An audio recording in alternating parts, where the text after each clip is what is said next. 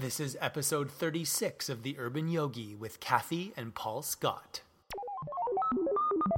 I'm your host, Will Blunderfield. I'm a psych major, a Kundalini yoga teacher, spin instructor, recording artist, and a mindfulness-based stress reduction teacher in training. Join me in this free-flowing conversation, exploring what it means to live with balance in the 21st century.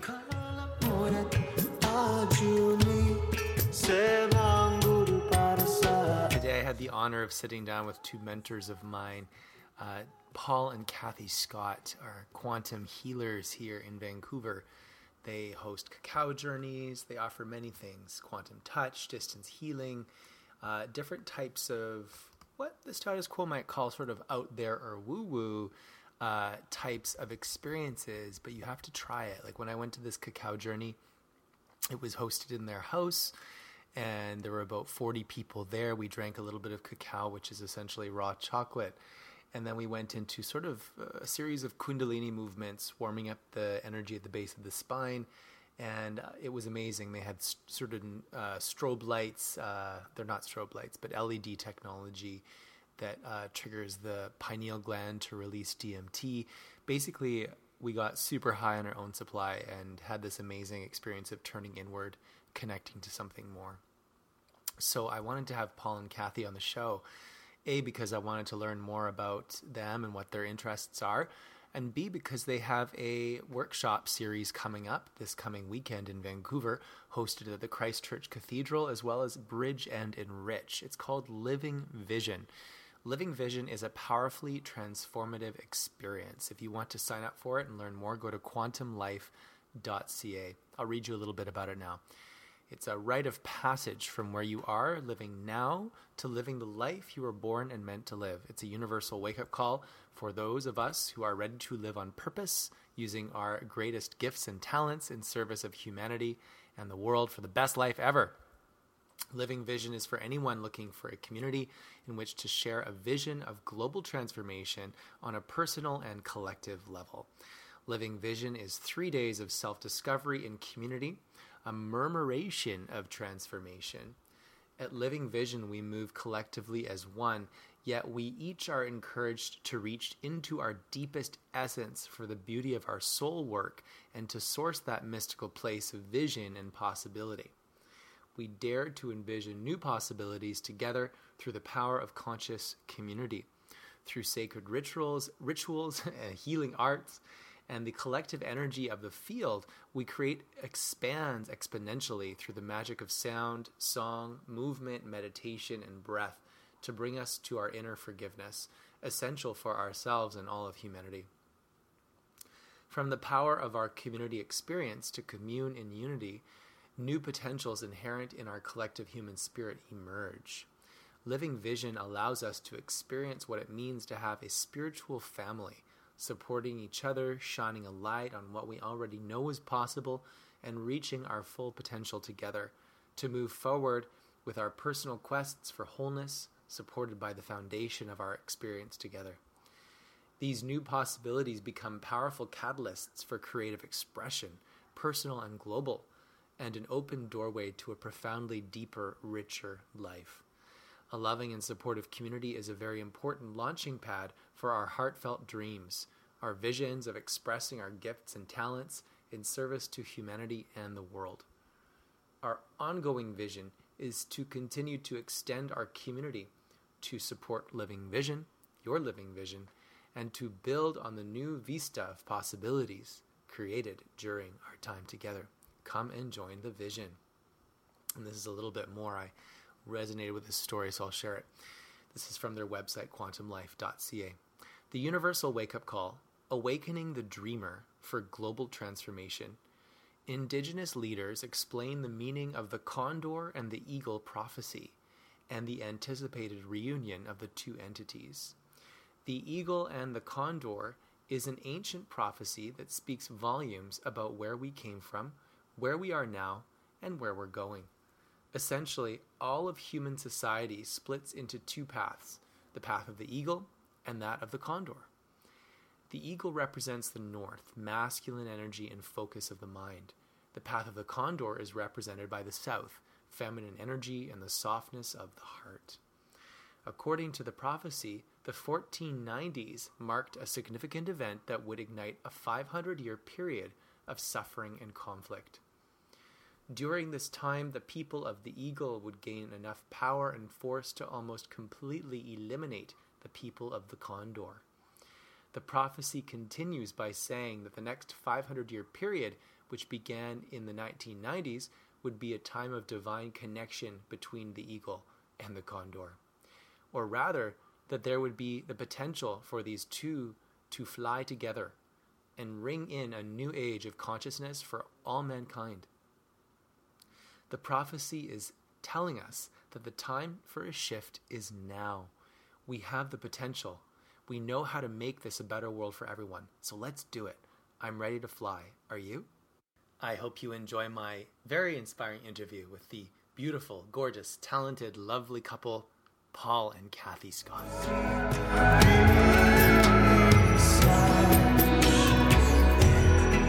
I usually just press record, and then when it starts to sound interesting, I'll cut it from there. Yeah. Oh, that's a good way to do it. Yeah. It's more natural that way, and you can just flow and then get the juicy pieces. And this podcast is more free-form conversation.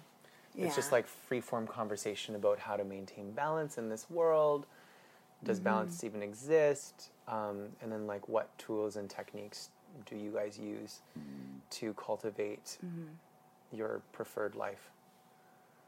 Like I like the concept of brahmacharya, and one of the sort of bastardized meanings is celibacy, but from what I understand, the true meaning is creating boundaries around the life that you love to live.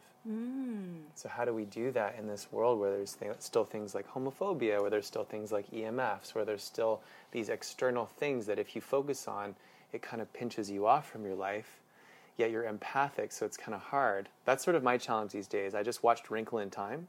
Okay. And Oprah's character said, we're looking for warriors, and a lot of the warriors have come from your planet. She's talking to this young girl. Gandhi, Mother Teresa, who was Oprah's mentor, Maya Angelou. And so you need to learn how to focus on the light even when the it is present, even when the darkness is present. You need to learn how to focus on the light so you don't stumble. And when you think about it, celibacy, taking brahmacharya and making it mean celibacy is the exact opposite of its real meaning, as in drawing clear boundaries. Because when you if celibacy is your natural choice as opposed to a condition of being a brahmacharya, then that's fine. That's your natural boundary. Right? But for, like, as they have done with the priesthoods in the churches, and look where it's gone. Very sideways. Yeah. So it's like when you take these ancient principles and you go out of context with them, just like they have with the Bible and the works of Jesus and all the works of Buddha and on and on and on. It's just like, please, really look at what you're doing with the word. Right. Yeah, and what's interesting about Jesus' name, he didn't become Jesus until 300 AD. Really? Yeah, that word didn't exist in the languages themselves. So his real name is Yeshua, which actually means the perfect balance of masculine, feminine.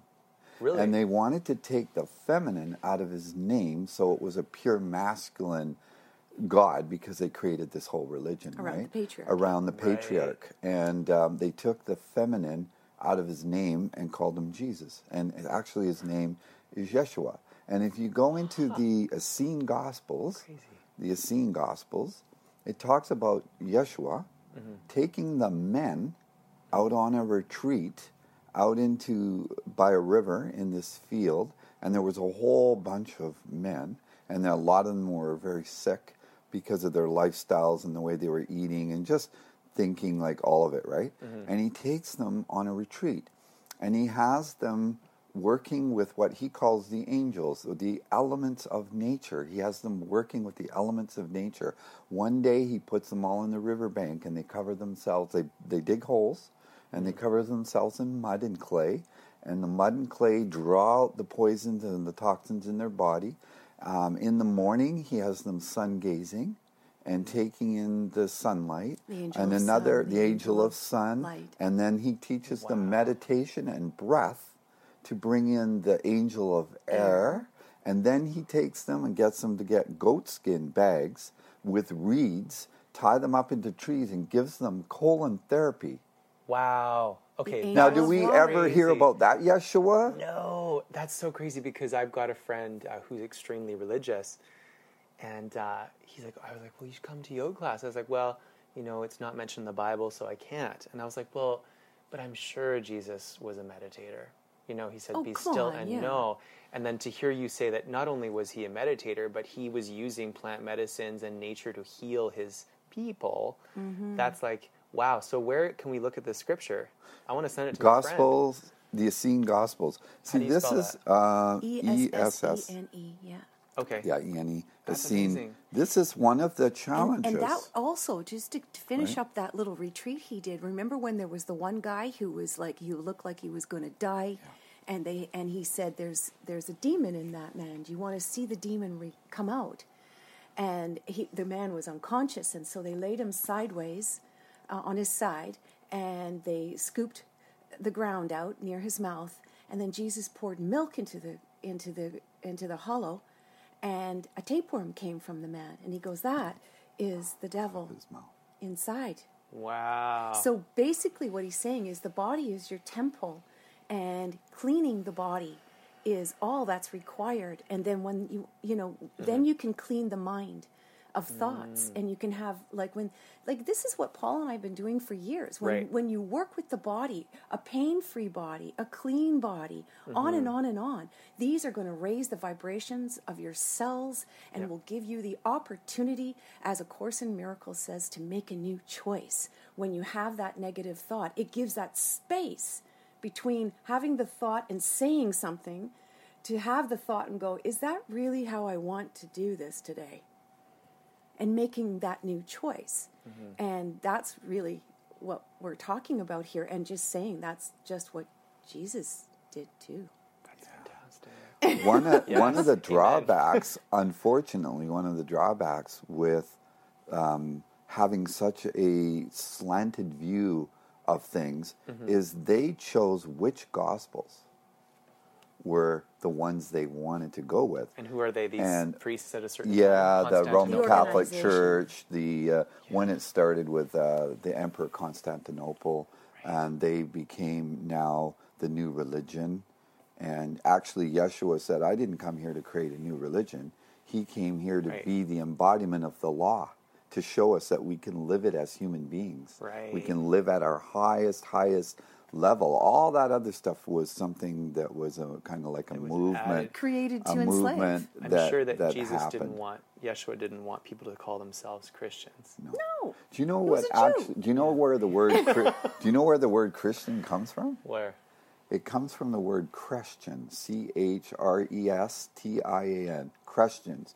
Christians were a movement of people called the Way. So the first 100 years, so-called what they call Christianity now, was all an oral transmission way of transmitting the message, right? And there was nothing written down, and it was called the Way. Now, the Way was the path of Christos. The path of Christos was to find the Christ consciousness within. And they were called Christians. Wow. But they were all about finding the Christ within us all. We all are that Christ consciousness. See how things went? And then they chose which Gospels they were going to teach, one of them being Matthew, because it gave him a lineage leading to the Pope. That's why they chose that. The Celts fought them furiously because they were more behind the Gospel of John and Thomas, which was talking about the divine in all of us. And they disagreed with the line that we were born sinful. They said, no, we're not born sinful. We're all, we all have the spark of the divine in us. And that is why they have two crosses in the Celt churches in Europe. So you have one cross in the church, but you have one cross outside the church to honor the God in everything in nature. Right. In all things. So there's two, crosses to honor God in nature. Right. And when you separate people from from their bodies, when you separate people from nature, when you separate people from their breath, when you make people feel like they're sinners, they're going to miss the mark. Yes. They're going to sin. Whereas if you help foster a society where people feel embodied and that they love themselves, they're not going to sin. They're going to want to serve. Mm-hmm. So it's almost like the system was set up to cause people to screw up and be nasty to themselves and others. Mm-hmm. Well, that actually perpetuates the sin. Right.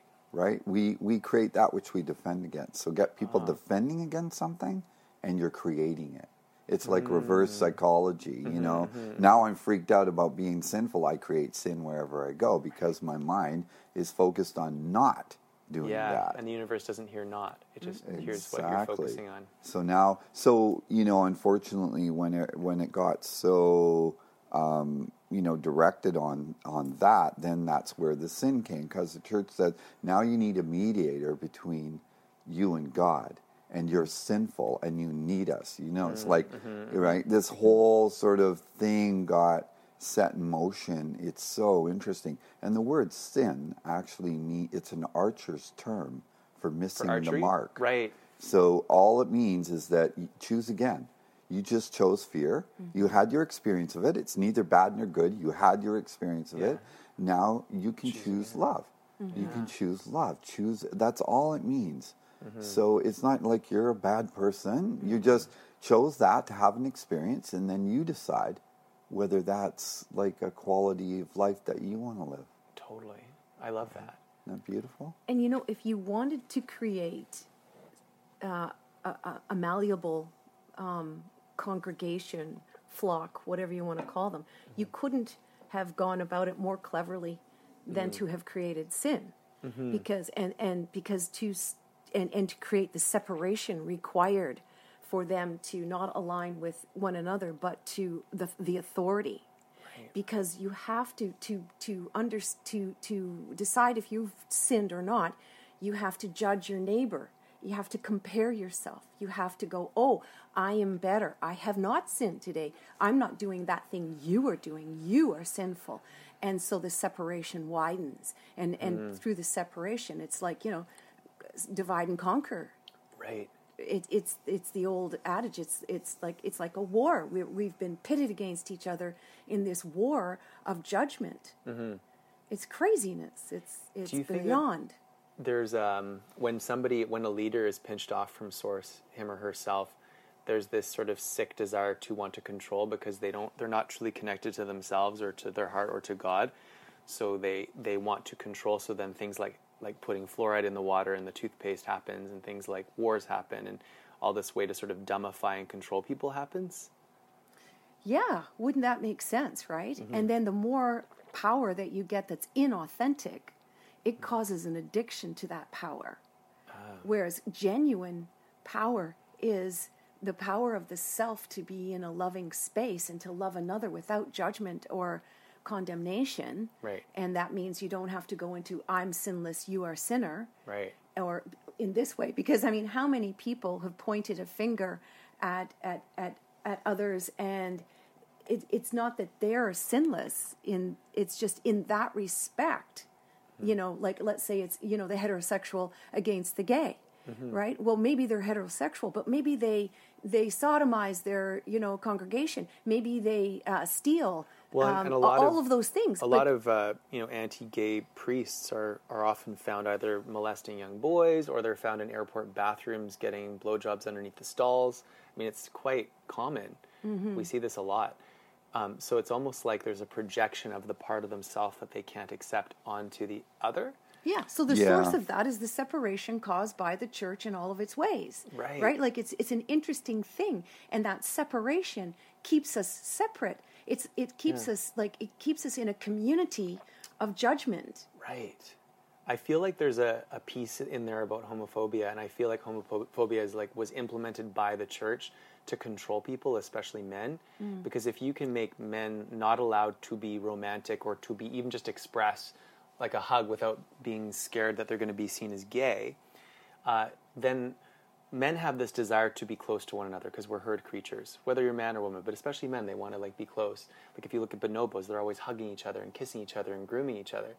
So if you take that away from men, the only socially acceptable way that they can get close is to either punch each other, so that's when you get the MMA, it's like so popular, or that's kind of about it. You kind of have to be aggressive. High fives. Right? And so that kind of creates competition amongst men, and it kind of keeps everything on this vibration of like aggression and fierceness rather than love. Heart connection. Yeah. Because two men hugging, look at that heart connection there. Yeah. You know what's interesting too is when you also create hell, which was created as a control mechanism, right, by the church, in order to say you'll be miscommunicated and go to hell forever. And now you couple, the sin with hell, and then now you have guilt, like huge guilt. So that was, the holy trinity of the shadow side, right. Sin, guilt, and hell. So now you've got this control mechanism for frightening, terrifying people, And what I find interesting too is with the Dead Sea Scrolls, they've now found 6 gospels from females. Cool. So they've proven that there was at least 6 female apostles.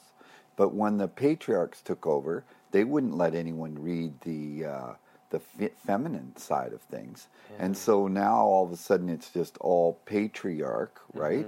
And yet the ones they barely allowed was the Gospel of Thomas, because it's, they're not too sure that they can quite keep that in control. But in the Gospel of Mary, Yeshua asks Mary to go and spread the good news about something very deep they've discovered around fear, and she was to go and present it to the men. And she says to Yeshua, I fear Peter because he hates my kind. He hates women. So right from the very beginning, there was also that seed of hatred towards the women. Divine feminine. Take the feminine out of Yeshua's name, and then you've got 7 million women burned at the stake. Right. Through the church. So it's like really, really messed up when people, if they would just open their mind, and trust us, we're not here religion bashing, because for us, Yeshua is our master, and we have a beautiful Christ relationship and love. But that's a religious experience. It's not religiosity. Religion isn't a religious experience necessarily. It's a man-made religion, and the two are literally man-made, totally separate. Right. So we're not coming from an anti-Christian place at all. We're just saying be very careful and do your homework about where all this stuff comes from and what truly happened to get to the real true message of brotherhood. Right. Man, we weren't supposed to divide each other. No. That's crazy. That was never the message. Right. But when you go deeper into what then happened after the recreation of religion and the removal of women from the seat of power as the matriarch, as the bearer of babies, as all of those things, and then you look at how the church wove in the men, then you look at what the women did as the healers and the herbalists, and it's not that only women did it. They had many good men by their side, but many men, were just like out there getting the things that are needed to bring to the women to create the life in the community, in the tribe, in the clan, in the family, right? And so when you look at the next step that was taken was to take the power to heal through herbs and natural things from the women, to take the herbs and to change them slightly and make a patent on them, and to disallow the women to have anything to do with it, and to make the men the bearers of healing through being doctors and pharmaceuticals. And then you look at what happened with the food, which is a natural progression beyond the medicines in the ground, or the foods that we ate, and knowing when to eat what foods. And now you look at the GMOs things that are going on, and you look at all the things that are happening there, and then it just goes, and it's just like they all say, follow the money. And what is the greatest, what are the most wealthiest places on the planet? Cities unto themselves, the Vatican, London, and Washington, which are, London is the seat of the money, the Vatican is the seat of religion, which controls all of these things, and then Washington is the seat of war. They keep the war machine on the planet going. They keep conflict happening. And it's just like that little tiny plan that started way back at the beginning of Christianity has just gone vast and wide. And in some ways, it might have even had an innocent enough, to a degree, agenda in the sense of let's organize people, let's help people, let's do this. And then the natural greed. It's just Kali Yuga. Going right out to its maximum so that we can snap back into the golden age. Right, which started in 2012, right? Around then with the age of Aquarius. So we're infants in finding all of this out, putting this together. And the thing is that what we've come to understand is we can't blame. If we do that, we just have to see, right? Without blame and go, oh, this was just humaning. Doing its best to organize itself, and then the tendencies as they got out of control, and the corruption that was coming through as we had to heighten that stuff to peak on it, to go, oh my God, we can't behave this way anymore. It's just mean and nasty. But how did we get here? Well, like if we got here, like it's like the analogy we love is like if you put a frog into a pot of boiling water, it jumps out. Right. But if you put it into a pot of cool water and turn the heat up under it, it stays and boils to death because it doesn't notice the temperature rising, and before it's boiled off, it's lost its consciousness, and it's just stayed and so we're waking up. We're the pot. We're the frog in the pot, and it's getting a little hot, but we're going. Can we jump out of this thing? Yeah, well, it's like we have to strengthen our. Yogi Bhajan says we have to strengthen our nervous systems because the pressure is not going to stop. So we have to become more robust, and so that's what Kundalini Yoga is all about.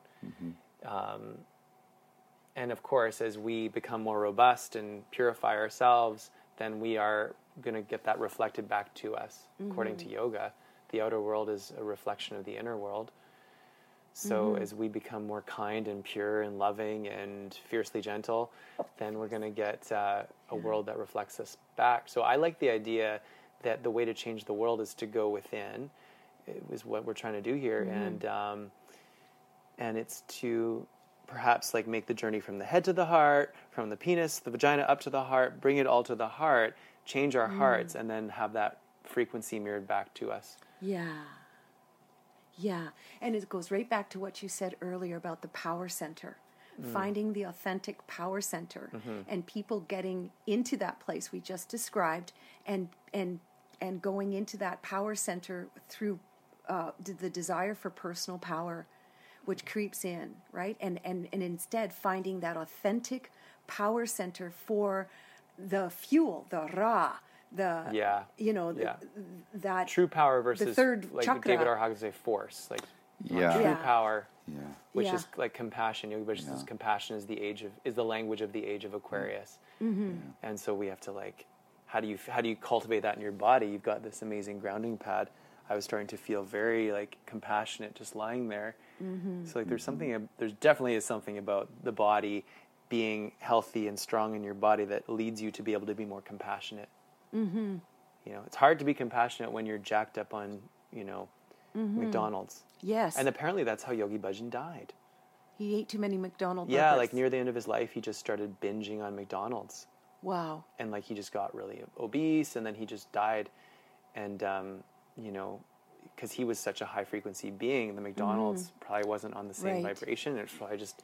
that answers a big question that I asked Guru Rajkar in my Kundalini Yoga teacher training at Yoga West here in Vancouver. And we were watching the movies, that are part of teacher training. And she loves Yogi Bhajan with the greatest devotion.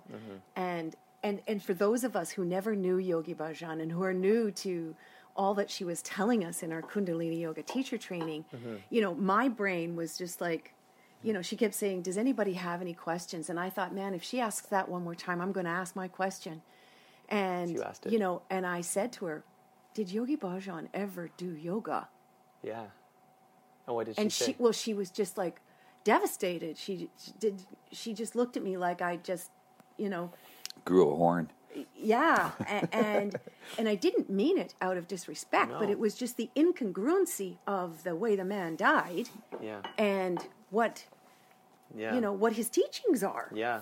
And what did she say? Anything? No, she never told me the McDonald's story. If she'd said he became westernized and, lost his way and became addicted to some Western food that just basically with his constitution, because the traditional Indian food is filled with sugar anyway, right, and carbohydrates and on and on. So they're prone to diabetes as a culture because of the traditional food. Sweets. Yeah, the sweets. And so, then you take a man who grew up in India, who came to the West and maybe, ate traditional food for a while and then found McDonald's. My theory is that he, this could be wrong, but my intuition's telling me, like, he came to the West, he's living this yogic lifestyle, he's teaching this yogic lifestyle, and, there's a lot of racism, and there's a lot of discrimination, and there's a lot of pressure being a leader like that. And maybe that pressure got to him at a certain point in his teaching career. Mm-hmm. And, McDonald's, like, it's hard to be a leader. Mm-hmm. And maybe he kind of fell a bit. Yep. Maybe he slipped off his bandwagon. Yeah. Yeah, because you kind of wonder, right, when they're threatening him with his life, if he brings out this information to the West, that, the heaviness of the shadow of those energies on him and him being a pioneer and bringing the light here, like how much of that was actually the shadow-like forces of that energy. Maybe he had an entity attached to him. Working on him. And we're all kind of being judgmental about, like, well, not all of us, but some may look and go, that's incongruent. But that's not unusual to see leaders of light, Like, look at Deepak pioneering, Chopra. Right? He'll go on a silent retreat. His son made a movie about him. And he goes on silent retreats, and he's talking on his cell phone and drinking sugar-laden coffee, and, and so nobody's perfect. Mm-hmm. Well, and that's what we needed. Like that, I would have appreciated that, and I would have absorbed and adopted more of my Kundalini Yoga teacher training if Guru Rajkar had that information to give me and to just say, yes, Kathie, at the end of his life, it didn't look so good, and he wasn't doing his own program. That doesn't mean the program's invalid. That doesn't mean he didn't do his best. That doesn't mean all of these things. It's still a very Piscean... But he's still a human. Yeah, it's still a very Piscean way to be. It's like, no, nothing happened there. Just like... Yeah. What I found was really interesting is Guru Raj chose to show us the videos near the end of his life where he was falling asleep during class. Did you see the video where he fell asleep? No, I didn't see that. Okay, I don't remember anyway. So he was teaching. He's like, okay, now do this, and he's like, and he just passed out for like half an hour, literally. And then somebody came up to him, I think it was his wife, and was like, wake up. And he's like, and now it's been 62 minutes, and may the long time. So, like, I just thought, like, he's taught 8,000 classes. It's interesting that Guru Raj Kar chose to show us the one class where he was, because he taught many classes where he was very vim and vigor and alive. So maybe she... on a subconscious level is like, hey, he's human too. Yep. Let's have compassion. But maybe she wasn't able to verbalize it at the time. Yes. Yeah. Because she could have just as easily shown him a great movie where he was on his A game. Yep. Yeah. Yeah. Interesting. Yes. Sometimes the subconscious. Or maybe she's still trying to make. Maybe she saw this and she was there and she's like, what the hell is going on? And maybe she's trying to. Maybe her subconscious was asking you. The little girl inside her was asking you to ask that question. Yeah. Which is like, how did this happen? Yeah, because she kept asking and asking, right? Yeah. So she's unconsciously searching probably within herself for an answer to this dilemma, you know, between being kind of a little bit of, you know, I don't even like the word zealot or fundamental, but, you know, when we buy into something like religion and we lose our sense of discernment, Right. you know, and go, well, just a minute, you know, if I take all that aside and I just look at things as they are and come at it from that place and trust my own sense of knowing and discernment, what is really happening here, and then being able to, you know, truth needs to stand on its own. Why do we need to defend truth? Truth is truth. And so if we look at it from that point of view and go, I don't need to protect something here. We just need to fully see what's there. See what happened. And just talk about it like in a real kind of way. You know, just go, wow, what did happen? But if I'm holding on to something and protecting an image of something or a, you know, a system of something, and I feel threatened if it gets exposed, now that's where weakness starts to come in, I think, and separation. Instead of all of us going, well, hold it here. Let's just all trust and sit with this and go, what the hell? What is happening? Like, what is really going down here? Compassion is the language of the age, so we have to. And she did say, like, we have to. Like, she's like, he was a very busy man, and you know, he did fall asleep in that class, because she said, what are your thoughts on what you just saw? And one girl's like, did he fall asleep for half the class? So, you know, Did they just sit there and wait for him to wake up? They kept doing the move, so it was a very vigorous move that he instructed them to do, and they just kept going, and then he passed out, and they kept going and going and going and going, like, and it was very intense. And then the wife, Yogi Bhajan's wife, was like, wake up. Wow. And he's like, okay, stop now. But you know, it's interesting too, because those vigorous moves, man, they're intense. Like, I remember doing Satnam, and I got my Sakriya. And I actually bruised my diaphragm. I was snapping so hard. Well, and she says, Guru Raj says, it's less of a snap and more of like a pumping in and up. And it's interesting. She said the instructions have become more loving as we've transitioned into the Aquarian age. Right. So they're rewriting the textbook, you know, from like squeeze this and snap this to like, or like touch your toes, bend forward, and you must touch your nose to the floor. Like that kind of languaging from the Piscean age. They're rewriting the textbook so that it's like, if you're able to, you know, bring your nose close to the floor, it's more gentle, kind, self-compassionate languaging. Oh, that's so cool. Because when you look at its roots... I was 2008, so that's why I came. I was in the height of Piscean. You were in the height of it, You were. Yogi Bhajan had just passed away around that time. And But if you look at its roots, it's warrior. They're warriors, Sikh, and they're patriarchs. And Yogi so you're going to have a was a martial artist. Yeah, you're going to have a very male patriarch aspect to the form of practice itself. And now that's indicative of us going back into claiming the feminine back in Christ's name. Right. You know, and the patriarch and matriarch are starting to merge into Christ consciousness. So it's like we're coming into a merge now, and we're oh my God, when you look at what we're all into right now, earlier, and I don't want to sidetrack it, but earlier, I believe the Sikhs believe in reincarnation, right? You know, and some people who are awakening or those who are remembering all the lives we've had here. Yes. And so we've done it all. Like, no one's exempt. I know I've killed people, I've murdered, I've been murdered, I've done it all on this planet. And I'm very aware of that. And it's just kind of like, when you realize that, to get all hung up on whether I'm heterosexual or gay or it's you know, it brings a different perspective to it. You know, it's like, well, that's the experience I'm having with my humanity in this lifetime. And it's meaningful to me in this way, but it doesn't define who we are. I mean, it's insane. We've done it all. So when you look at that, and we're awakening now in the golden age, you know, and interestingly, if I might comment on that, Kathie and I were at the Oneness University in India for 2012-21. Nice. And they have been waiting for 6,000 years for this time we're all in. And if you look at the fact that every mystic tradition on the planet is all pointing to this one time That's crazy. in history. So cool. Like something must be going down. Yeah. And I will say, like, Guru Raj, like, she told me to watch Wrinkle in Time. And I really want to thank her for carrying the teachings through the Piscean age, because it must have been really hard to stay focused on the positive. God, what a warrior she is. You know, in that time of darkness, to carry it into the Aquarian age. So I can see why she had to be the way she had to be. Yeah. She's a gatekeeper. That's what I call She's them, a gatekeepers. I was just about to say that. Yeah, so if Guru Rajkar is listening, we thank you. And yes. You know, yeah, when I sat there in front of those women, Guru Rajkar, Birkar, I mean, there was a few of them, and I thought, wow, you ladies in your turbans and whites and all of it, like, look at you go. Yeah. Look at you go.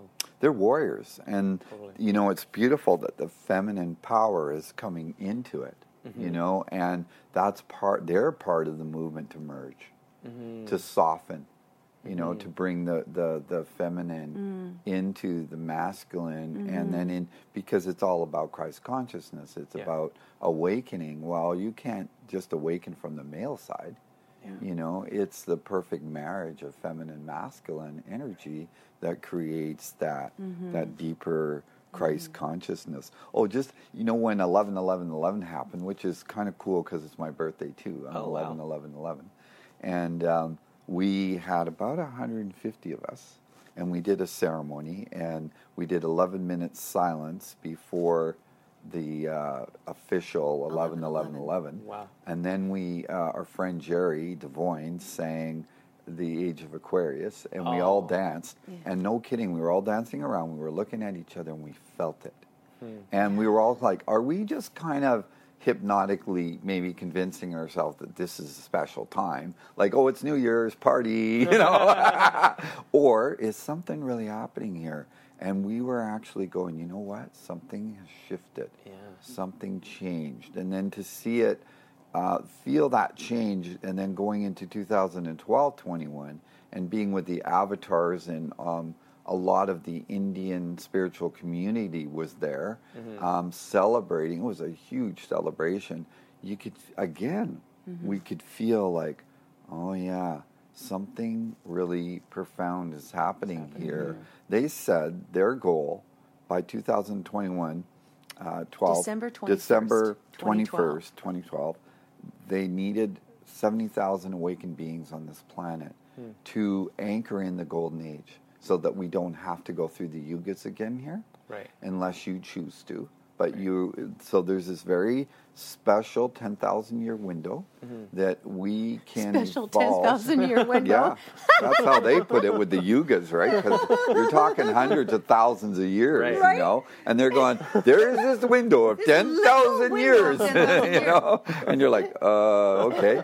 And just 10. So they're saying, like, here's this age of consciousness that is now anchored in, because they ended up, in the way that they discern anyway, we ended up with 120,000 awakened beings on this planet. Oh, sweet. Nailed it. We nailed it. Woo! So they said it's done. It's anchored. Awesome. So now we're anchoring in this new golden age, and we're moving, right? We're moving into full Christ consciousness as a collective. Sweet. That's the second coming. That's the new Buddha. Of Kali. Yeah, that's the new Buddha, is a one We're consciousness of all of us recognizing that as a consciousness we are Christ consciousness. So it's just profound when you think of like what we're heading into. So we're, you know, you're a little bit younger than our generation, but our generation, your generation, and the generation before are kind of a bit like probably Guru Rajkar, in that we're the bridge. We're bridging. We're the frequency holders. We're the bridges that are helping bridge into this new consciousness. So we're being asked to hold the new frequency. Right. And in order to do that, we're all having to deal with being in the body, all the conditioning culturally we've had, all the GMO, all the shit that's in our systems, the relationship with our mind and our body, because here's one other thing I wanted to add to this conversation that I felt might be useful, and that is because we've gone so patriarch, right? We've gone so linear. We've become a thinking society. Right. So we have identified with our minds as who we are. We have a personality and an identity as mind. So there's a lot of disconnection from soul, a lot of disconnection from our true nature, you know, as infinite beings having a human experience. And we've gone very, very linear, our society. And so we're addicted to thinking. And thinking is based on the past and the future, because that's how thinking works. I cannot discern any moment without going to the past. That's the separation Right? and judgment And we were now talking we're in the from earlier. exactly. So Yeah. the separation and judgment has got us I more think I'm better than you. exactly. It's Right. got us more ingrained Yeah. in the mind, Yeah. right? And so now we're Yeah. we're so conditioned to be in our mind and identify with it. And so if the mind can only make a decision of judgment in this moment by reflecting the past to tell you how the future should go, that's fear. Right. So the mind, the thinking mind, its very essence is fear. There's no way that you can recondition a mind to love. You have to separate from that egoic thinking mind. You need to awaken from it. As they would say in India, your mind is like riding on your top of your head like a donkey. And you're walking around with this huge donkey on your head, which is your mind, and your heart is now become the servant of the mind. You have to put the donkey down, get on it and ride it. In other words, the heart wisdom is what's supposed to guide us, not the mind. Right. The mind is the faithful servant of the heart. Right. But we've completely reversed it around because we've become such a mind society, right? Yeah. So linear, so patriarch. Yeah. You know, and in the heart, heart wisdom, of course, it's the perfect balance of both. It's the masculine, feminine, because without the masculine, you couldn't carry out anything. And so, but the feminine is the true wisdom and creativity and that, you know, that love that imbues all action, you know. How do we get into our hearts? Yeah, I love that. Well, to get into the heart, I think we need to start recognizing we've separated from the heart and getting the mind back to where it's supposed to be in place as a servant to the heart. So it's starting to do those practices that start to separate us from the mind, right? And start to bring us into the heart.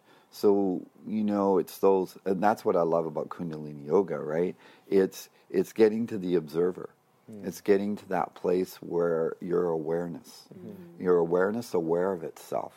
You're starting to witness yourself because you're not identified as just a body and a It's mind. kind of like using the body to detach from the mind so the heart has an opportunity to show itself and offer you another way of being than to just come from the mind. Right. Yeah, using the body to change your frequency so that you can more easily be the loving witness. Yeah, like because breath work, right? Like breath work. If you go into deep breath work, your mind is like, it's fucked. Yeah. It doesn't have a chance to start giving you the bullshit it usually reels at you, right? Yeah. And then your heart is expanding. It's like when the mind shuts down, the heart doesn't need an invitation. It just comes in and fills up. Yeah. Where the mind has been taking over. Yeah. And so when you do things like Kundalini Yoga, especially, it's one of the higher yogas for shutting down the mind, I think. There's a Kriya called Kriya to live weightlessly and break the bonds of earth. And that's a very powerful one that I found really gives. Oh, I'd like to see that gives after that. this. You start crying. Usually I start crying, and then you're just like, the mind shuts off, and the heart just takes over, and then you connect to this other realm, and everything's bright, and you're like, whoa. Exactly. You know, and this is actually tying in beautifully. This is tying in beautifully to what we're talking about, because when we felt sinful because we're enjoying our sensuality and our bodies and our sexuality and all of that, it cut us off from our bodies. Oh my God, yeah. Right? And so we actually got cut off from the body. And then religion told us you must go beyond your body because it's sinful. Right. So be celibate, don't do this, don't do that. And Descartes split the mind from the body because he didn't want to piss off the church. Exactly. So Descartes. the whole medical system is based on this mind-body split, which is totally not true. And then now they're coming back to the emotions are actually what makes the body sick. Right. And where do the emotions come from? From the mind. mind. And why do they come from the mind in that twisted way? Because the heart's not involved. Yeah, because Descartes, that was another huge faction, right? Because when you think of Descartes, right, Kath? Yep. You think of Descartes, they made a decision between the church and philosophers, right? That they would separate, okay, the mind is our realm, right? And the soul is your realm.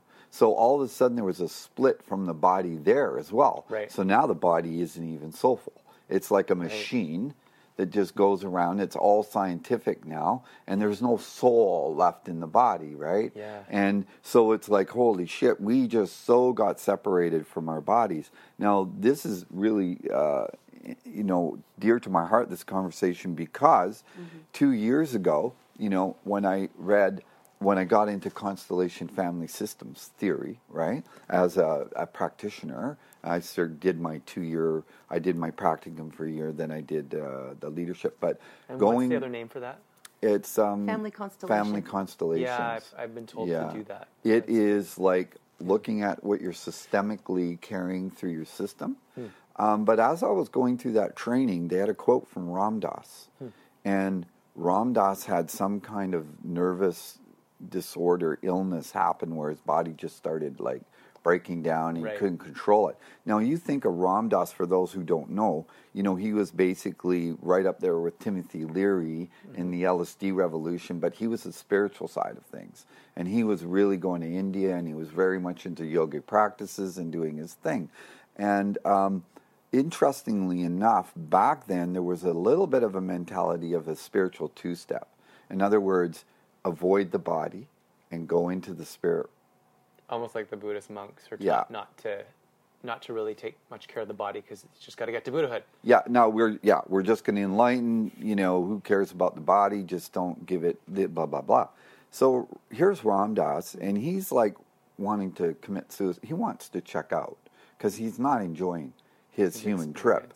And his guides, he said to him, Ram Dass, you signed up for this. This is your curriculum. Why don't you take it? And he had this huge shift about, it isn't about getting out of the body. It's actually about getting into it. And so he changed his whole paradigm, and he got into his experience. And he said he's never been more joyful, even though his body's like messed up. Right, because he's older now and he's more into it. And I thought, God, thank you. Because they taught us in India, too, in our teachings, that any feeling fully felt is bliss. Any feeling, sadness, depression, loneliness. If you dove into that and sat like a Buddha in the middle of it and allowed the whole experience to happen without resistance, you would always find love and bliss. But because we've been taught to avoid our emotional state, we've been taught to addict at it, drink at it, eat at it, whatever. We've got so many ways to avoid. To numb it or to cut it off. What we're feeling and being in our bodies, because we've been so mind-oriented and, take action. And we've been taught to not like our bodies through billions of dollars of advertising. Exactly. Like if you're a woman, you have to look a certain way. And if you Because don't, you have to fix it. You've got to fix it. So you got to buy their thing to fix it with. There's this self-hate, this self-aversion. So it's hard to, when you're faced with it's just easier to numb out. Yeah. Because most people haven't even had a whiff of self-love. But then when you get a whiff of self-love through Kundalini Yoga or through doing different practices, you're like, oh, that feels way better than numbing out. That feels way better than getting completely sloshed.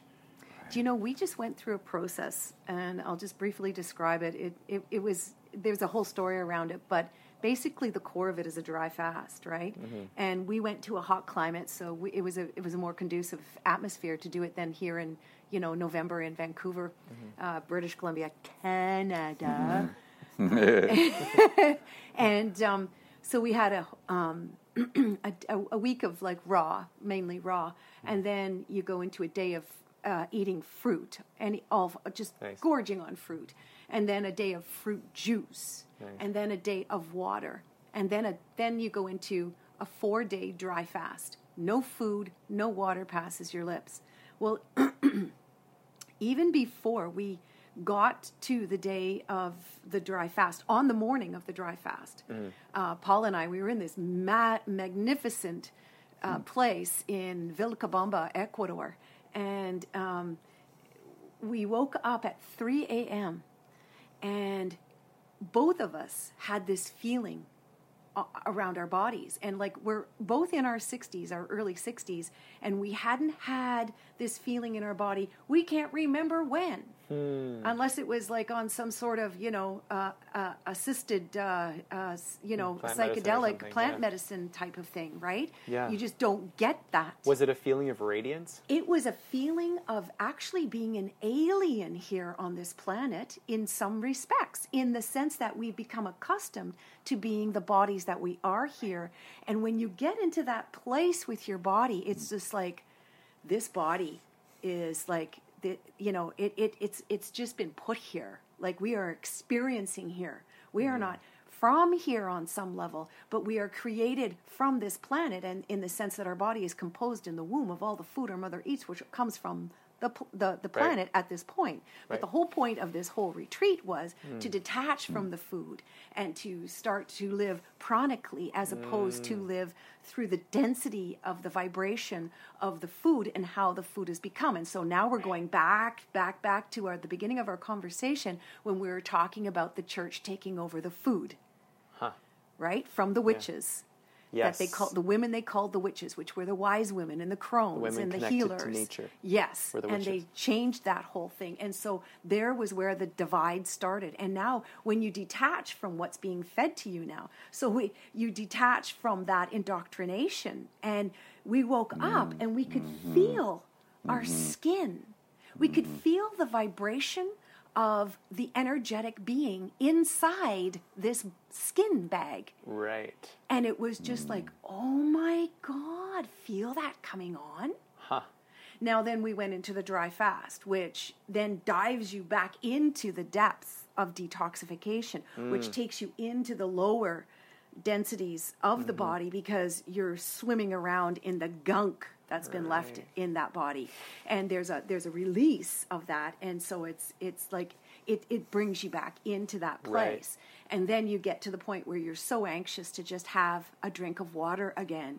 You have a reverence for water that you've never known in your whole life. Wow.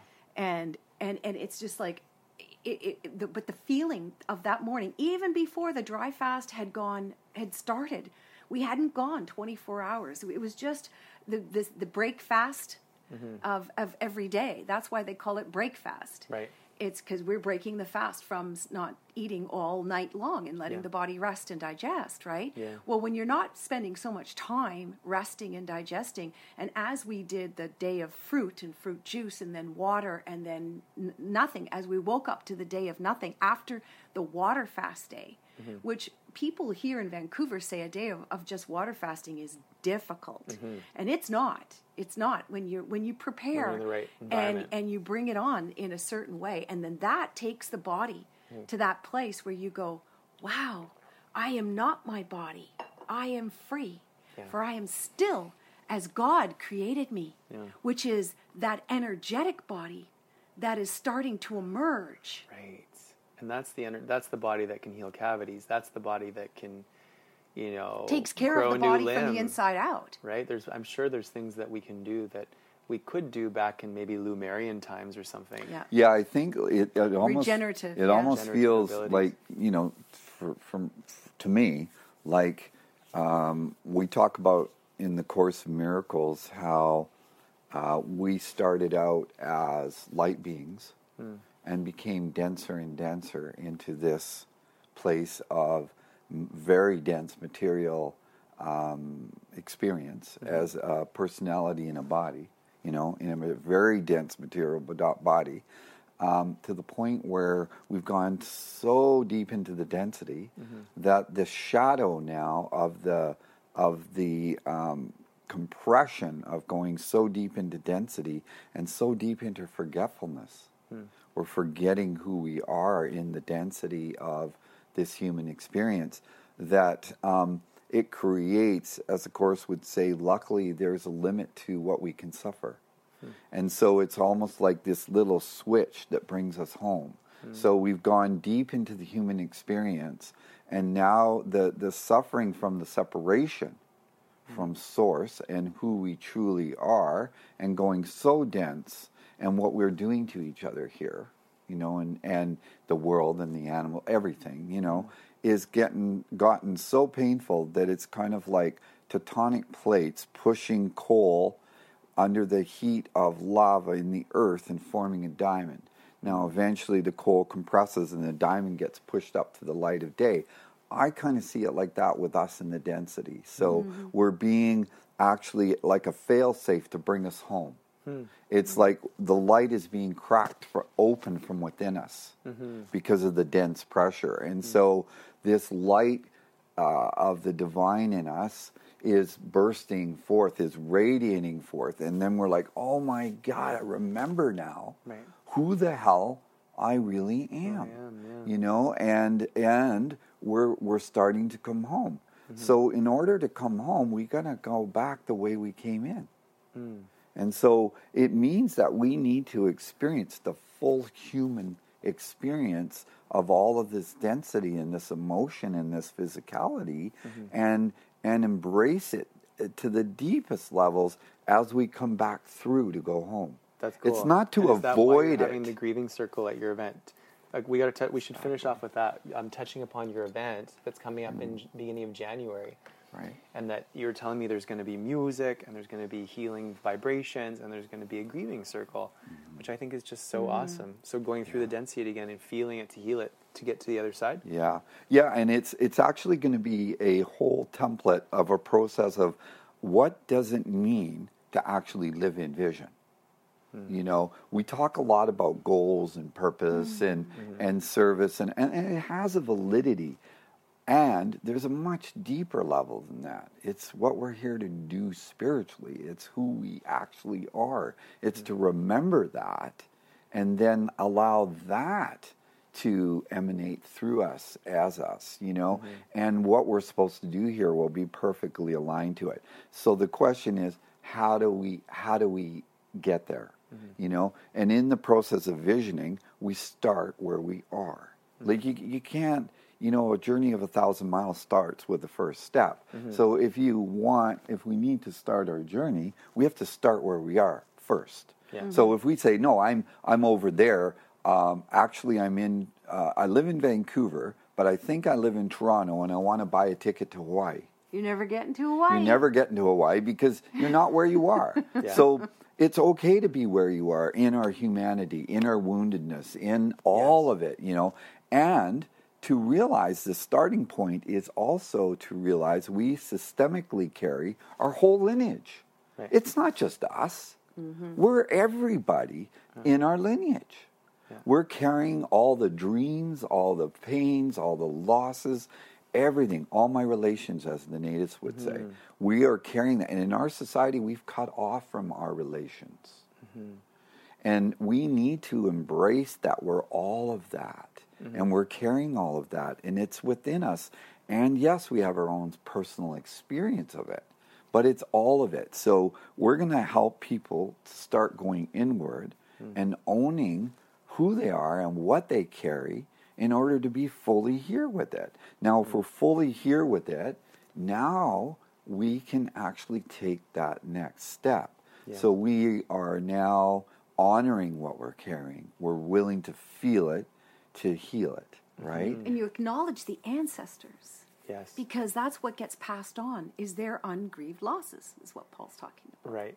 And getting back to this water thing, it's so exciting. Kathie brought this up because, Tell them about the womb thing. So it's, science is, the little facts burble up and get farted out periodically that are quite fascinating when you start to really look at them. Mm-hmm. And one of the things that is just like this crazy little fact is that when a female is in uterus, and at the 4th month of development, she has every egg she's ever going to have to make babies with at 4 months in her mother's womb, which means that you were in your grandmother's womb when your mother was 4 months along in that womb with your grandmother, right? So we are all in the waters of our ancestors. You were brought into life seated in your grandmother's womb. In that water. And back and back and back it goes. So when we get into the waters of life, and you think of water doesn't exist here, it came from out there, right? And water is what makes everything possible here. So the information that's being carried through the waters is profound. So when you on a dry fast, on your 4th day, your inner waters are drying up. Now those inner waters carry systemic information. They carry all of your nuclear family history within your experience of your life. Yeah. And those vibrations of trauma and those habituated thinking patterns and all the things that are passed through are all stored in your inner water. And so when you dry up the inner water, and then you have a ceremony where you're drinking the highest vibrational water, all blessed, and now you replace that inner water. When you have that first glass of water, you're like, holy shit, I've never tasted a glass of water like this. Yeah. And you feel it go through your body, and you now know you have replaced all that information with this super high vibration, and all of a sudden a lot of your addictive behaviors are just gone. Because that information is no longer resonating through you. You've replaced the inner waters with new vibrational water. And then you think you can cut yourself a little slack going, shit, no matter how many practices I did, no matter how much meditation, I still kept getting drawn in on some level by this to this shit because it's informing you and you don't even know it. And you're kind of fighting this internal struggle and going, oh, I'm doing pretty good, and then I get pulled back, and then it's because of the internal water. Change the water. It needs to be changed. And this process... Like an oil change. Yeah, like an oil change. And this process that we went through, what I would have added to that, and I think we will start doing this process, and we will add this thing to it, and what I would have added to that was this. As you are going in and releasing the ancient water with all of the traumas of all of your ancestors from the wombs of the grandmothers beyond and back and back and back to Eve, if you want to go that far, if she really was a person. Anyway, all of that, if you go all the way back to that. So instead of saying, I've got to get rid of this water in order to be authentically here, what there needs to be is an honoring of the releasing of this trauma and saying, I acknowledge you. I will let go. Yes. Releasing through tears. I will let go of this trauma that I have held for you, that my mother has held for you, that all of the females have carried forward in the wombs for centuries upon centuries. I release this with honor, and I replace this with the goodness and the love and the blessings of this new golden age.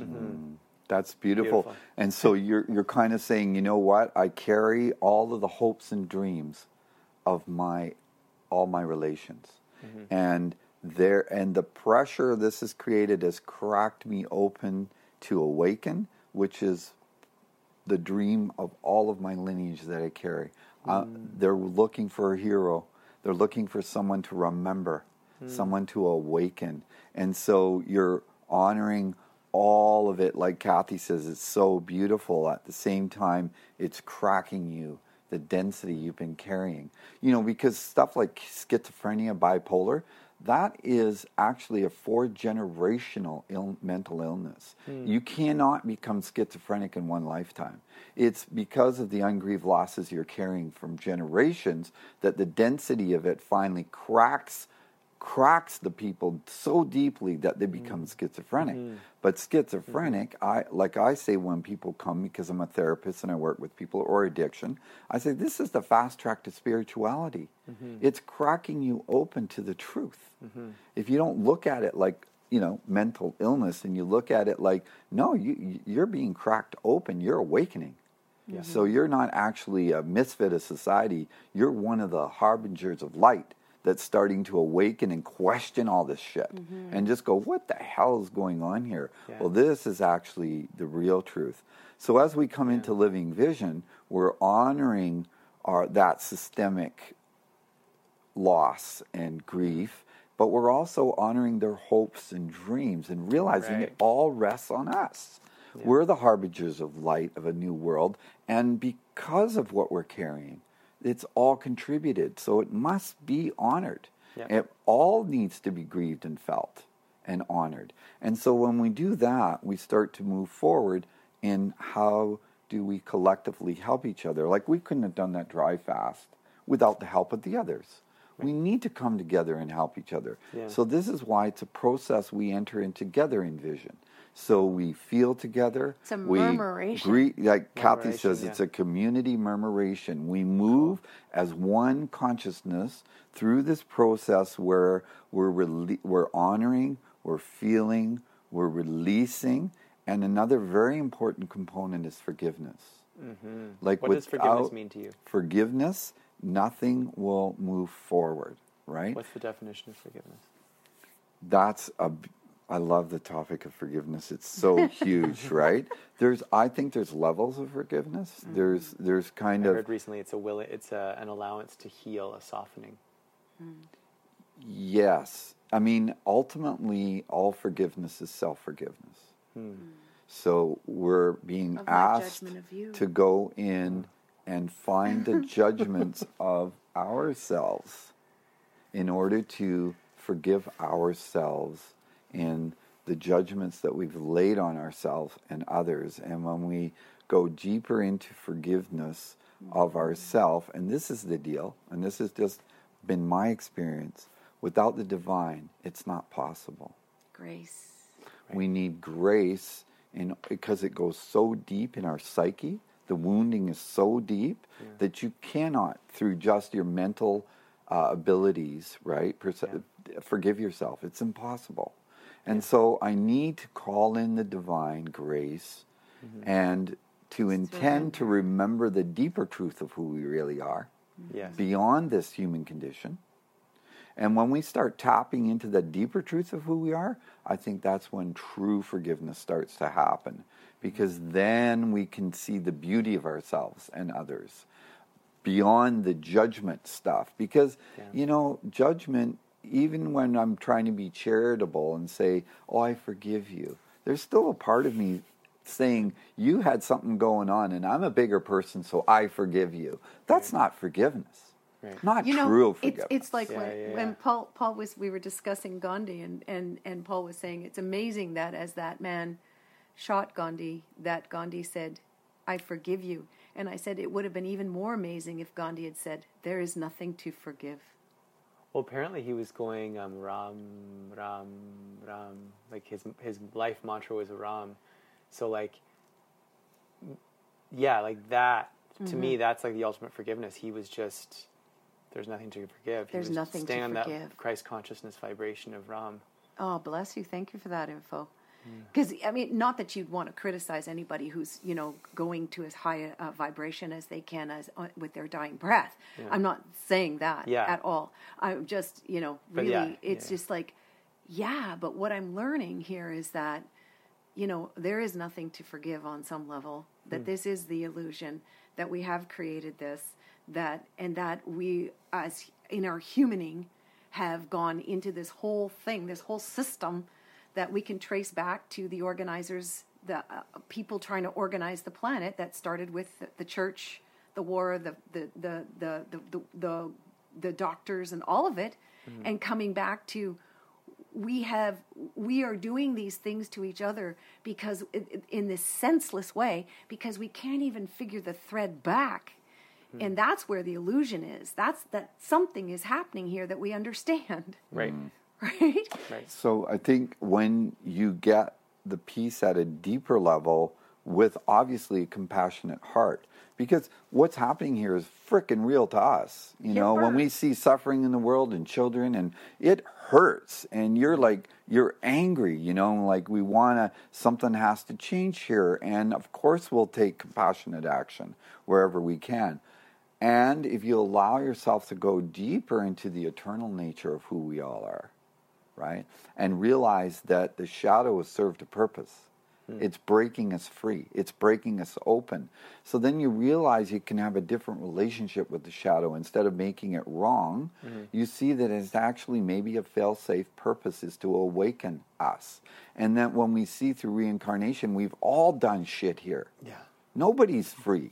Like, we've all done shit. And if you realize it's been all a part of our evolution to start breaking us open to the light, we have a different relationship with the shadow then. You know, we don't have to make it wrong and fight it anymore. We're in alignment with it. Like, yeah, without that, we would go into complacency and perhaps never awaken.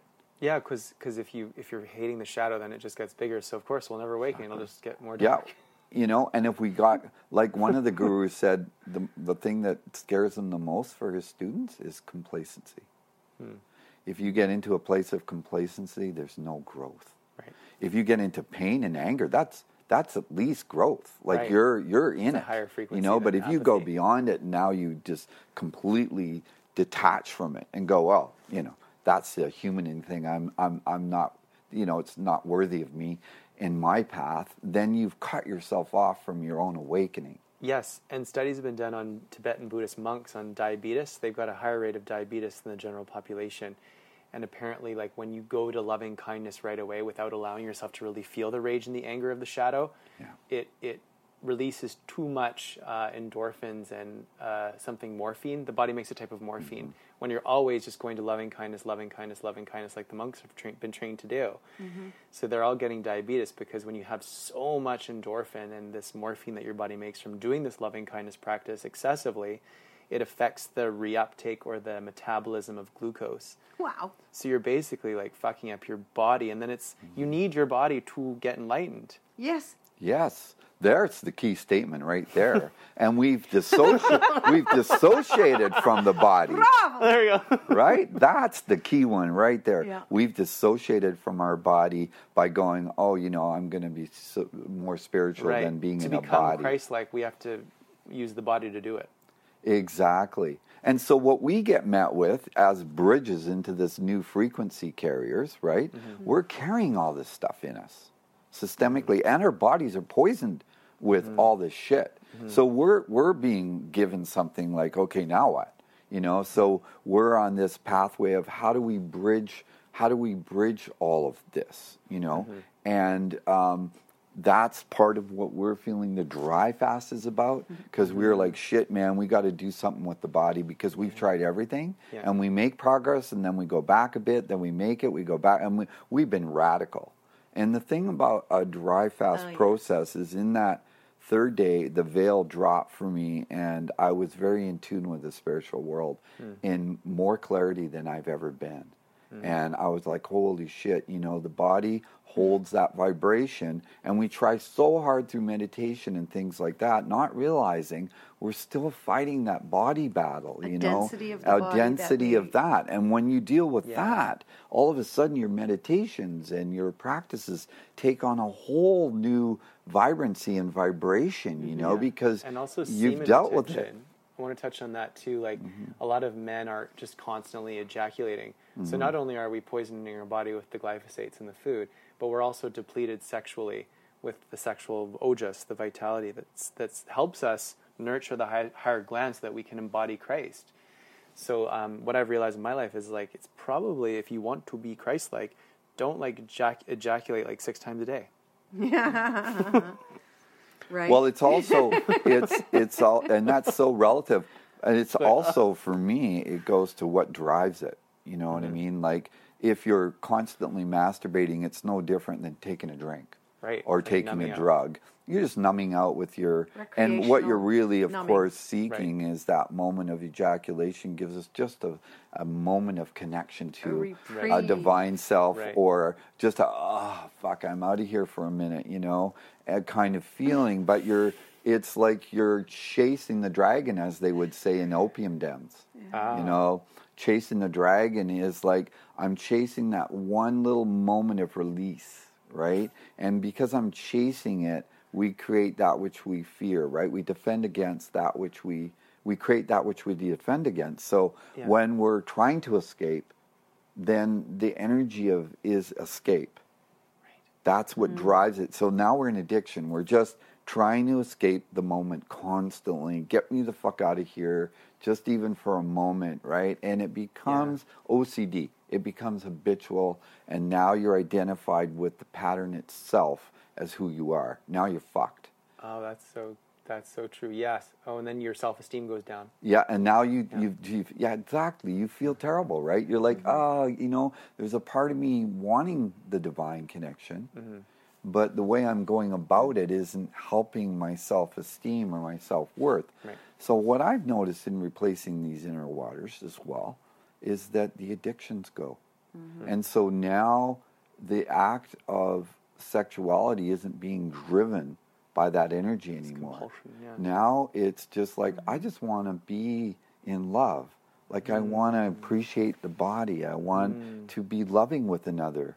You know, I don't want to use them to get my rocks off. Right. And that's not love. That's just, you know, I need a momentary reprieve here, and I like how your body feels and looks, but you're not connecting in any real heartfelt way because it's being driven by a compulse.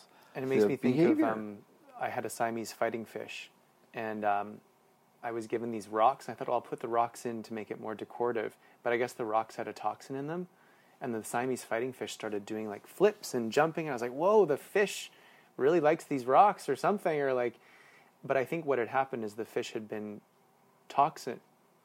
given toxins that weren't good for it. And so it was becoming very animated and stuff. And I feel like that's what people do with masturbation and stuff. Is like, we're in this environment filled with EMFs and toxins. So we kind of just wanted to get our rocks off. And we don't really know how to hold. We get agitated. We don't know how to just hold the joy and to be present with the discomfort because we're so uncomfortable. We just want to like get out of here. And so, dry fasting, learning how to do semen retention, eating organic, like all these things, because that fish died. He died the day later. I was like, oh shit. Yeah. So, you know, it's important to really give the body what it needs to be healthy so that we don't have these compulsions. And it seems like dry fasting is a great way to reset everything. It is an amazing reset. And you were going to say something. I was going to say that on the, you know, it was fascinating for me because on the second day of this dry fast, the toilet in our bathroom was black, but the toilet outside the meditation hall was white. So I don't know when it actually started, but I went to the bathroom outside in the meditation hall where the white toilet was, and there was this very dark brown straight streak, and I thought, that's just not. I know nothing's coming from the back end, because once you start doing all of these things, the bowel just shuts down, right? You just don't have bowel movement, and so I thought, oh my gosh, you know, this is damaging my kidneys. I'm starting to have a dark brown dense urine, and you know, and I think I mentioned to Paul, I said, geez, I think my kidneys are starting to not like this. And then the next day, I was, you know, and I could actually feel my back was starting to get a little bit sore, like around the kidney area, right? And then the next day, I'm back in the bathroom, and I realized that I've actually started a menstrual cycle. And here I am, almost 61 years old. I have not had a menstrual cycle for 8 years. And this, just like on the third day of this dry fast, I'm in full-on menstruation, like very light on, and in the sense that, like it wasn't like a gushing menstrual cycle like a young woman would have, but it was there. It was, there was no denying what that whole thing was about. And I thought it was kidneys and, and all of this, that, and the other thing. And it was just like, oh my goodness, wow, yeah. How interesting is that? Yeah. That now, and apparently when women go into deep issues like this, even at older ages, they can reignite their menstrual cycle. But for me, in this process and looking at the deep waters of the body and looking at, like the difficulties I have had with menstruation, the difficulties a lot of women have with menstruation. And is it all that they really need to do when they start going into that phase of life is to start incorporating a little more fasting into their body, because the nutrition that they required as a menstruating woman is no longer, that high. And they need to actually let go of some of the waters, the deep waters, because I feel like I am back in time in my internal. You look younger. Thank you. Yeah. But it that's a beautiful byproduct, but it's also the feeling of vitality that I had lost, and that feeling of disconnect from my femininity and my womanhood. I couldn't bring in the crone because I wasn't really finished. The crone, the elder woman, the wise woman. I couldn't bring my crone wisdom into me fully because I wasn't finished with this other woman. There was still part of me holding on to something in there, and it was just like letting that go. Yeah. It was just such a peaceful, giving, loving process to go through and to feel awesome. Like, and then looking at my husband, who I met towards the, like my 50s, and of course we're not going to have a child together at that point in time, but just looking at him and going, wow, we could create life. And just and like knowing that I wouldn't do that, we wouldn't go into that, we wouldn't be doing that. It's not appropriate. It might not be good for the fetus, all those kinds of things. Who knows? But to appreciate and to be able to say to women, really look at that piece, like really honor that piece, and become the body that you are. Because what I think the whole discussion has been is not being at war with the body, but coming to peace with the body and doing everything you can on this planet under the circumstances of which have been created over time, accidentally and intentionally, however it happened. Our bodies and our spirits have been pitted against each other. And it's separated. What we've come to, I think, throughout our talk, Will, is to see that it's like making friends with our physical self, because it's the only way we'll get to those higher consciousnesses, to raise the vibration on a cellular level. Oh, thank you. Yeah. Quick story about a friend. She was told that she was infertile. She's around my age. And then she went to see a naturopath and started getting acupuncture regularly. And the naturopath was like, what do you eat? Well, it turns out she's addicted to deli meats. And she just stopped eating deli meats and started getting acupuncture and lessening her stress. And she's got a child. Lovely, right? Yeah. Deli meats have a lot of nitrates and so preservatives in them. Preservatives. So it's just interesting, It's not the same thing. It's like love your body, honor your body, so you can be the fertile queen that you're meant to be. Love yourselves. Love yourself. That's good. That's so good, huh? That's so good. And as we're talking, what's formulating is how many implants there have been in our enculturation to keep us separate from each other. Implants are paradigms of belief systems to keep us the mind separate from the heart. Yes. And the heart's, separate from the mind, and then us separate from our body. So when we look at even just our own holy trinity of relationship of mind, body, soul, we are separated on all levels. And it's our enculturation that's separated us. And so what we're doing is we're all coming back into soul, mind, body. We're coming back into the unity, consciousness. And by accepting and embracing all of it, we're coming back into wholeness because we've been separated off in order to be controlled. So now we're coming back into a unity consciousness, and that is embracing the body to the point where the teachings in India, the avatars would talk about, everything happens automatically. Your body is doing everything it's doing automatically. If you just get out of the way and honor and allow it, like an avatar, it's an avatar. If you get out of the way, or you could say if you allow yourself to follow your bliss. Yes, but get out of the way, what they were meaning was all the ways our mind is using our body to for pleasure and control and doing stuff to the body and identifying a personality with the body and all that kind of stuff. We've created this incredible disassociation from our body. And when we actually start becoming more into the soul consciousness in the embodiment of a body, we have a different experience with the avatar, with the body itself. Everything's happening automatically. And you'll see the beauty of the body. Yes, I agree with you. And if you're somebody who's been taught to hate yourself for a long time, for whatever reason, there are times in life where you have to fight for center. There's times when you have to force yourself to engage your navel point and have a green smoothie instead of drinking a bunch of alcohol or sniffing cocaine.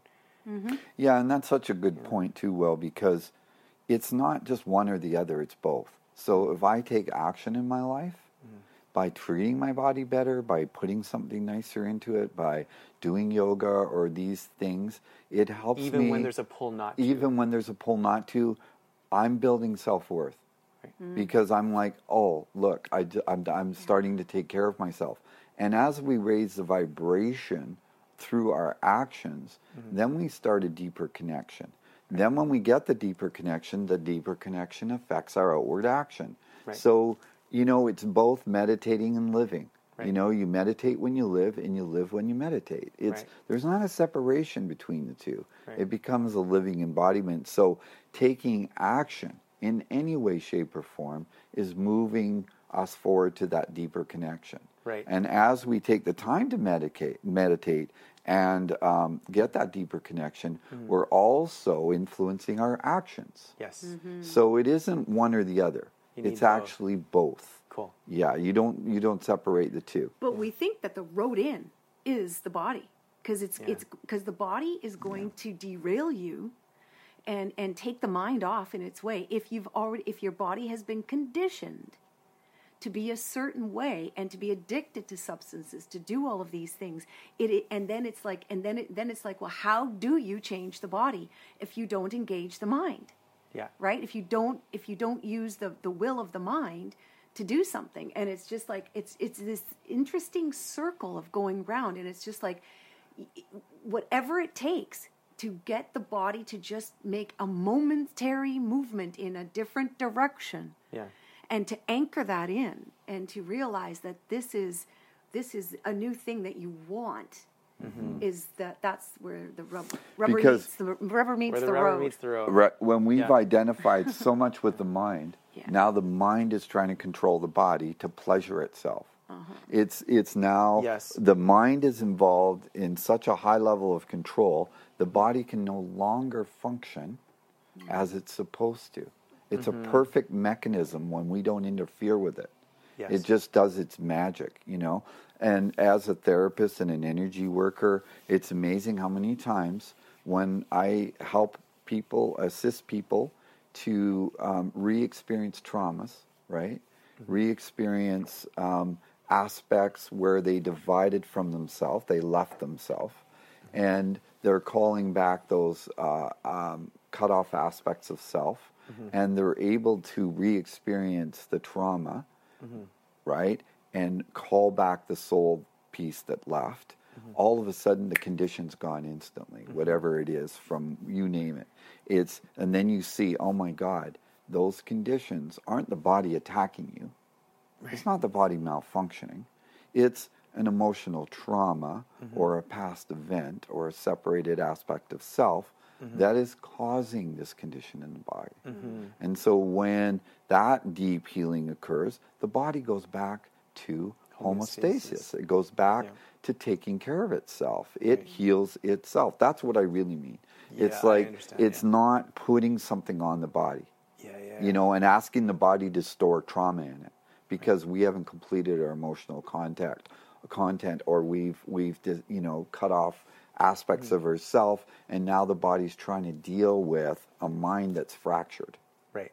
You know, and it's influencing the body. That's what I mean. When we come into wholeness, body, mind, soul, all of a sudden we're having this effortless flow, and we're having an ecstatic experience of the body. Because when we're not there, the body is an ecstatic experience. I mean, just touching a finger to somebody like that, right? And then if you're really energetically in it, you'll feel the energy that's flowing through my finger to your hand. And then if I go in deeper to it, I'll hear the sound that love makes. Love actually makes a sound when we touch. And if you're totally resonant with your heart and you're feeling it, you will hear the sound that love makes as it touches another. Like that sensitivity is Tantra. It's like when you're going that deep into resonance of heart, resonance of love, then your every movement of a finger is an ecstatic experience. That's fantastic. You know, you're just like, oh my God, because you're feeling the body's interaction with everything as an ecstatic experience, because your mind isn't in the way anymore. That's what Yogi Bhajan said, that now that we're in the Aquarian age, we're going to learn how to derive bliss from our self-sensory system, becoming more subtle. Yes. Instead of in the Piscean age, there was this sexualization because we became so disconnected from ourselves External, that it was all this perversion and sexualization and subordination of women in a sexual way. Yes. And he said that's out, because now we're going to derive our primary bliss from the self-sensory system. Cool. That is so... And that's been our experience. Kath and I are like having a Tantra experience together that is a total merge. Oh, you guys should lead a we are workshop on that. merging and having these ecstatic experiences and just going into this pure state of deeper connection. Nice. You know, and that's a whole nother topic, because we've had to deal with battle of the sexes. So when couples argue, it's not just you personally having disagreements. If you go deeper, it's your unconscious battle of the sexes. The deepest wounding on this planet is between men and women. Right. And so when the dividing of the two. And then if you go deeper than that even, we have a hatred for each other at our core. We're so scared of each other and merging with each other, because if we merge as one, that means we're coming home to the divine, and we're all scared shitless of God. Because it's like, it's not a loving God. Because we're not being loving, because God is inside of us. Exactly. We are God. We are the expression of God in image and likeness. So there's no difference between us and the divine, except we didn't create ourselves. Right. That's the only thing. Other than that, we have all divine qualities that we are created and creator together. I feel like that's a good note to leave off on. And I feel like what you guys do is you help people experience that on a visceral level, like in their bodies, that they are God. So what are some upcoming events that you have planned, and where can people find you so they can do these and feel and experience this? Well, on the 4th, 5th, and 6th, you talked about living vision. That is huge. It's like going into a visioning process, and through forgiveness and grief and feeling everything and initiating our inner DNA, our tribal inner DNA, because we've also disassociated from the tribal part of our bodies too. Like within the DNA, we have a tribal experience that we've lost. When we disconnected from each other, right? In that way, we stopped communing with each other. We stopped true community happening and more separation. So we're coming back into the indigenous, which what that does is connect us to each other and the earth. Yeah. So we need to connect back to the earth. We need to connect back to each other. We need to clear the way for vision to happen, because vision is not something we go out and get. It's something we are. Right. We just have to listen and allow it to happen. And then we're automatically having a new quality of life experience and a soulful knowing of what we're here to do. And we have our own gifts and talents within each other that we play this invaluable part in making this new change. And we're all equally valuable. And you're we helping to wake provide people the up to that. ingredients yes. to being the visionary that they were born to Exactly. be. And then we we need have community to feel the visionary spirit within us. Exactly. And we have a community, a panel of visionaries talking about what does it really take to bring vision into your life, and what's the nitty gritty, because you're going to be challenged. It's not all la la la, Right. And so we talk about what does it really take. Cool. And you need a community. We need each other, and that again we were separated off. So we're learning. It's holistic, how to come back together, how to listen to the earth, how to clear the way for vision, and I then would love how to even to stop by support on each Sunday other. between classes and just come say hi. Please. Could I do that? Yeah, Yeah. absolutely. Awesome. Yeah. And that living vision, and then also we need a community to be the air beneath our wings. We need that support to bring vision forward and to help each other. So we create an ongoing community. Awesome. So you have a vision, let's hear it. And let's see if you want to support others in their vision, or if you feel you have something in your heart, a vision that you want to bring forward, or it could be both. You're supporting and people are supporting you, but let's take action. Nice. Let's take action and let that vision shape you. Because here's another thing. When we open to vision, vision grows us. Whenever we pull in a divine idea, it starts to grow and shape us because it's bigger than us. Right. And it brings everything we need, and you start living magic. Your life becomes magical because you're not in this fearful little bubble of, I got to be safe and secure and protect myself, and it's competition, and that's more separation. It's all of a sudden we're becoming more like a community organism, and we're living in vision. Yeah, and you need both, because in order to be able to receive the vision and have the nervous system and the physical apparatus to handle the vision and live as the vision, you have to have good daily habits that keep you in your highest. Also, this brings up, and there's so many cool topics to talk about. That's why when sometimes people get Kundalini rising too early and their system, like their psyche's not prepared, they haven't got the set and setting, it's not done in a sacred way, they don't know what the hell's happening to them. When you get a full Kundalini arising and you have an awakening and a remembrance, that's a big impact on the psyche. It's a big energetic impact. Plus, when true joy and bliss comes through, your nervous system is super taxed because we're not used to that vibration. Right. We've gone really dense. Yeah. And so there's a way to graduate your system. And now I realize it's not that we have to be a good person or work really hard to get to awakening. It's we need to be prepared to receive it. It's already here, waiting for us. Yeah. And so in order to receive it, we have to be psychically, like in our psyche, ready for it. Yeah. We need to be physically ready for that vibration. We need to be energetically ready for it. And that bliss state needs a safe harbor to moor itself in, meaning that we're prepared for it to happen.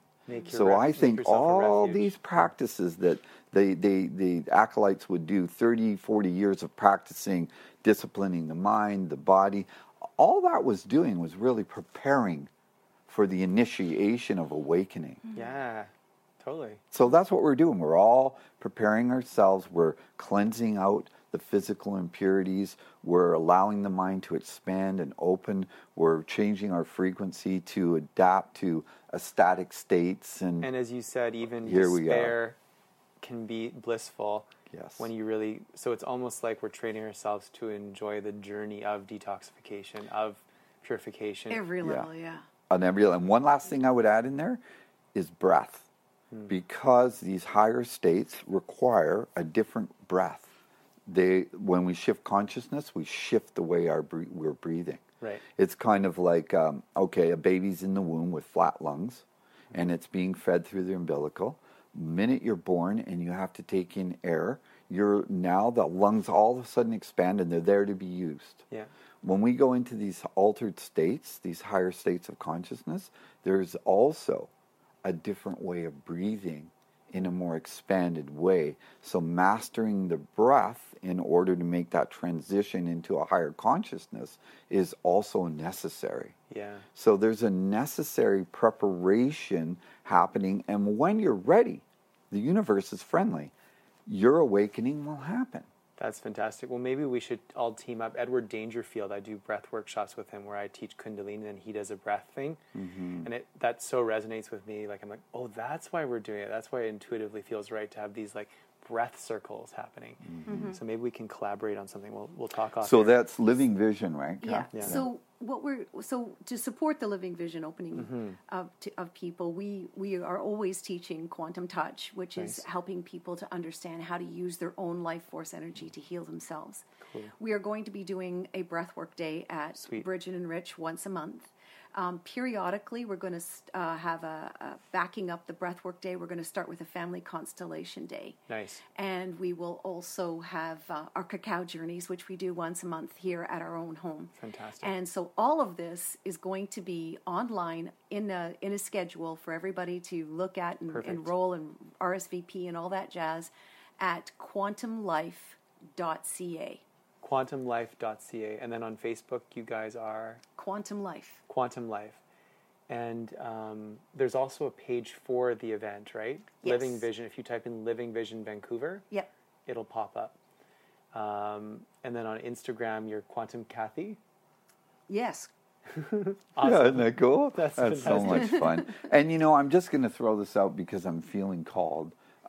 We're also teachers of A Course in Miracles, and the new Course in Miracle annotated version is incredible. So I'm feeling drawn to perhaps start another group. Cool. And have an information night here, and then start it fresh on January the 1st, and maybe do something like, because it's a huge commitment for a year, because it's a daily process, and we used to meet every week. So I was thinking, people are usually strong in January, February, March. Everybody's on it, and then they go deeper, and I'm like, okay, I'm willing to go 3 months and ingrain it, so people know how to complete the year. Nice. And then after that, just follow up once a month, either live at our home, or if we're traveling on Skype, or and Skype. then and Zoom, and to support people who want to go all the way through. Awesome. And you don't necessarily have to go all the way through to benefit. And for most people, they go through it a few times before they're actually able to do that. So it's all perfect. But those who want to go all the way to the end, then we're there. That's fantastic. For them, and then we can have our big celebration at the end of the year. Like the last time we did it, we started with 32 and ended with 6. Right. Okay. Yeah. And it's such an in-depth process. It changes everything. Yeah, and I highly recommend people buy the new annotated version of A Course in Miracles that has all of the notes from the original scribe, Helen Schuckman, reinserted, and there are some essays at the back of the annotated version Cameos, that are just amazing. Cool. And so you get that at Circle of Atonement. You look, just Google Circle of Atonement. And get the annotated version of A Course in Miracles. It's much thicker, and it's purple instead of blue. Okay. Yeah, it has 1,500 extra words. Yeah. And they've got an emphasis on prayer and mind training and God-centered meditation that is beyond anything I've seen. Cool.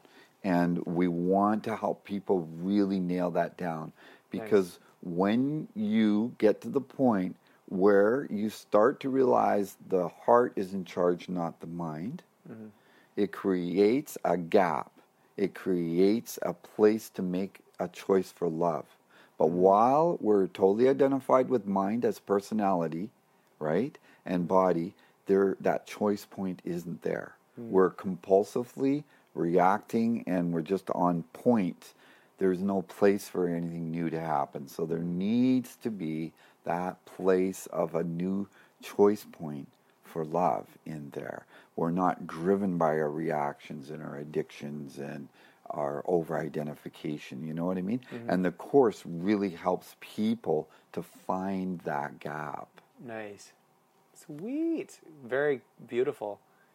I've been listening to the audio version, so it would be nice to get it really ingrained in my cells. Mm-hmm.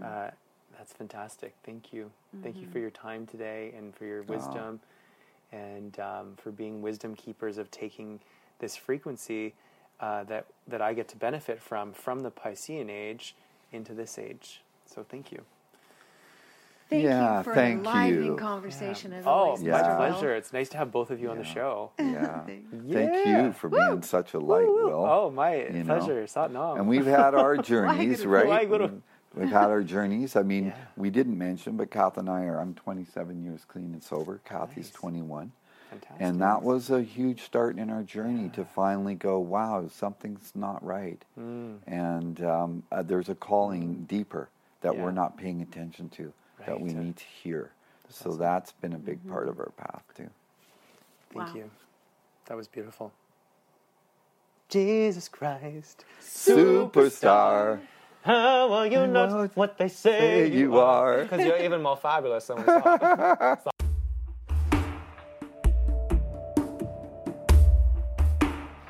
Thank you so much for tuning into the Urban Yogi podcast this week. It was so nice to have Paul and Kathie on. I just love them. They make me smile, they make me laugh, and they have so much wisdom to share. Make sure to visit their website, quantumlife.ca, to learn more about what they do and to sign up for their amazing workshop coming up this weekend, January 4th. Make sure to visit my website as well, willblunderfield.ca, where you can subscribe to the show on iTunes, YouTube, Stitcher, or via our RSS feed, so you'll never miss a show. While you're at it, if you found value in this show, we'd appreciate a rating on iTunes, or if you'd simply tell a friend about the show, that would help us out too. If you like this show, you might want to check out my album, my music, which has been featured throughout the podcast at itunes.com/Will Blunderfield. I'm available for private voice coaching as well as yoga classes, and you can get my full schedule of public classes at willblunderfield.ca. Have a beautiful week. Satnam.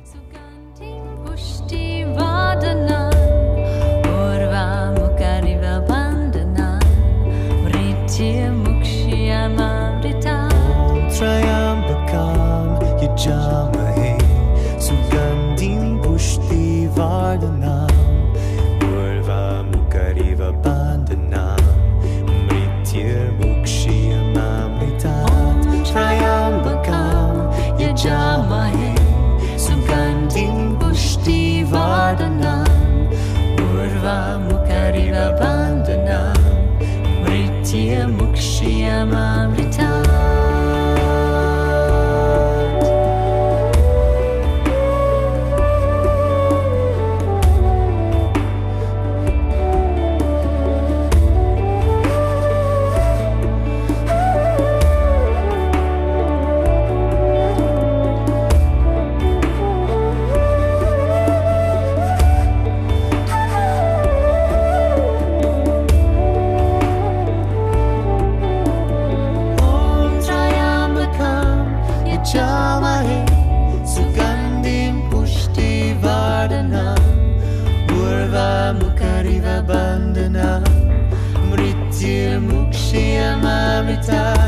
Trayambakam yajamahe sugandhim pushti vardhanam urva mukariva bandhanam mrityur mukshiyamamritat.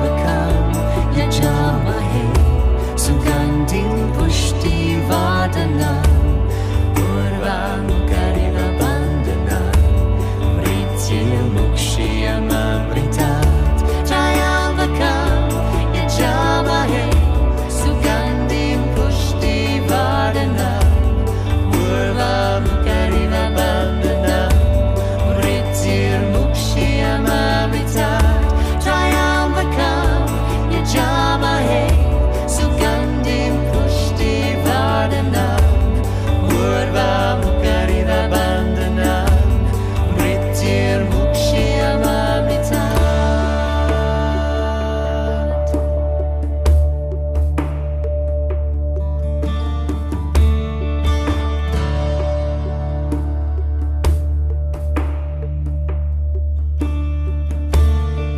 Our deepest fear is not that we are inadequate.